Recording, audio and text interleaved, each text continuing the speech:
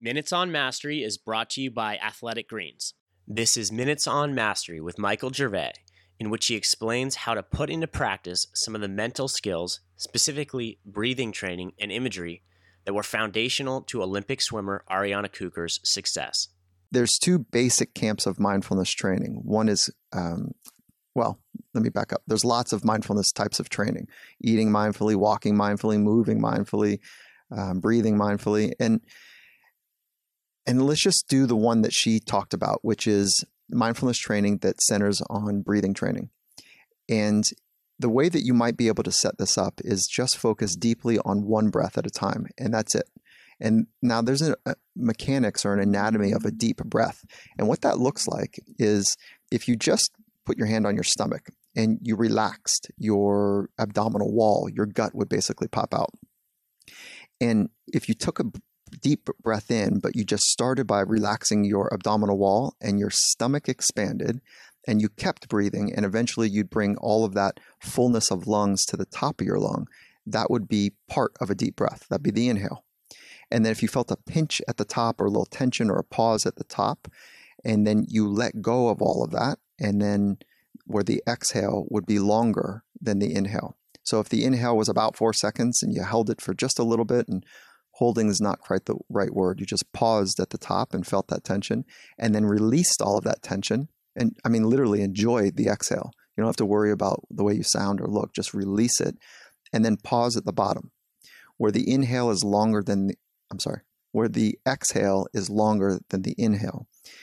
And if you could just start by setting a timer to do have a 1 minute goal where you just started. 1 minute goal would be about 8 breaths, somewhere in that neighborhood. And then if 1 minute is working, set it up for 2 minutes, set it for 3 minutes. Maybe just do what would be considered the minimal effective dose for getting some some neural changes, some psychological changes, which would be about 6 minutes. And that's it. So what you end up doing is mindfulness training, if you're just focusing on your breathing, is focusing on just one breath at a time. And what will happen is that your mind will wander. The natural state of your mind will just wander. And when that happens, can you bring it back to just your breath? It sounds so simple. And when you play with this, it is really challenging. And it trains for a deeper calmness. It trains for awareness of your thoughts. It trains for the skill of refocus. So there's an incredible reasons why to do this. And it's difficult to talk about. It's more challenging to do, but it's simple. And I'd love to support you and challenge you to invest in mindfulness training. You've heard from Ariana how it's helped. And I think you've heard from a bunch of folks in these podcasts and these conversations how they've actually been doing some sort of training. So that would just be the very, very beginnings of it. And the second thing she talked about was imagery. And imagery is really, there's a lot of science around it. And the way that I would hope to capture this for you is that it's creating the most beautiful movie in your mind, where you feel it and you see it and you smell it and you create this beautiful movie in your mind that's so alluring and so important to you that if you get caught in it, it's amazing.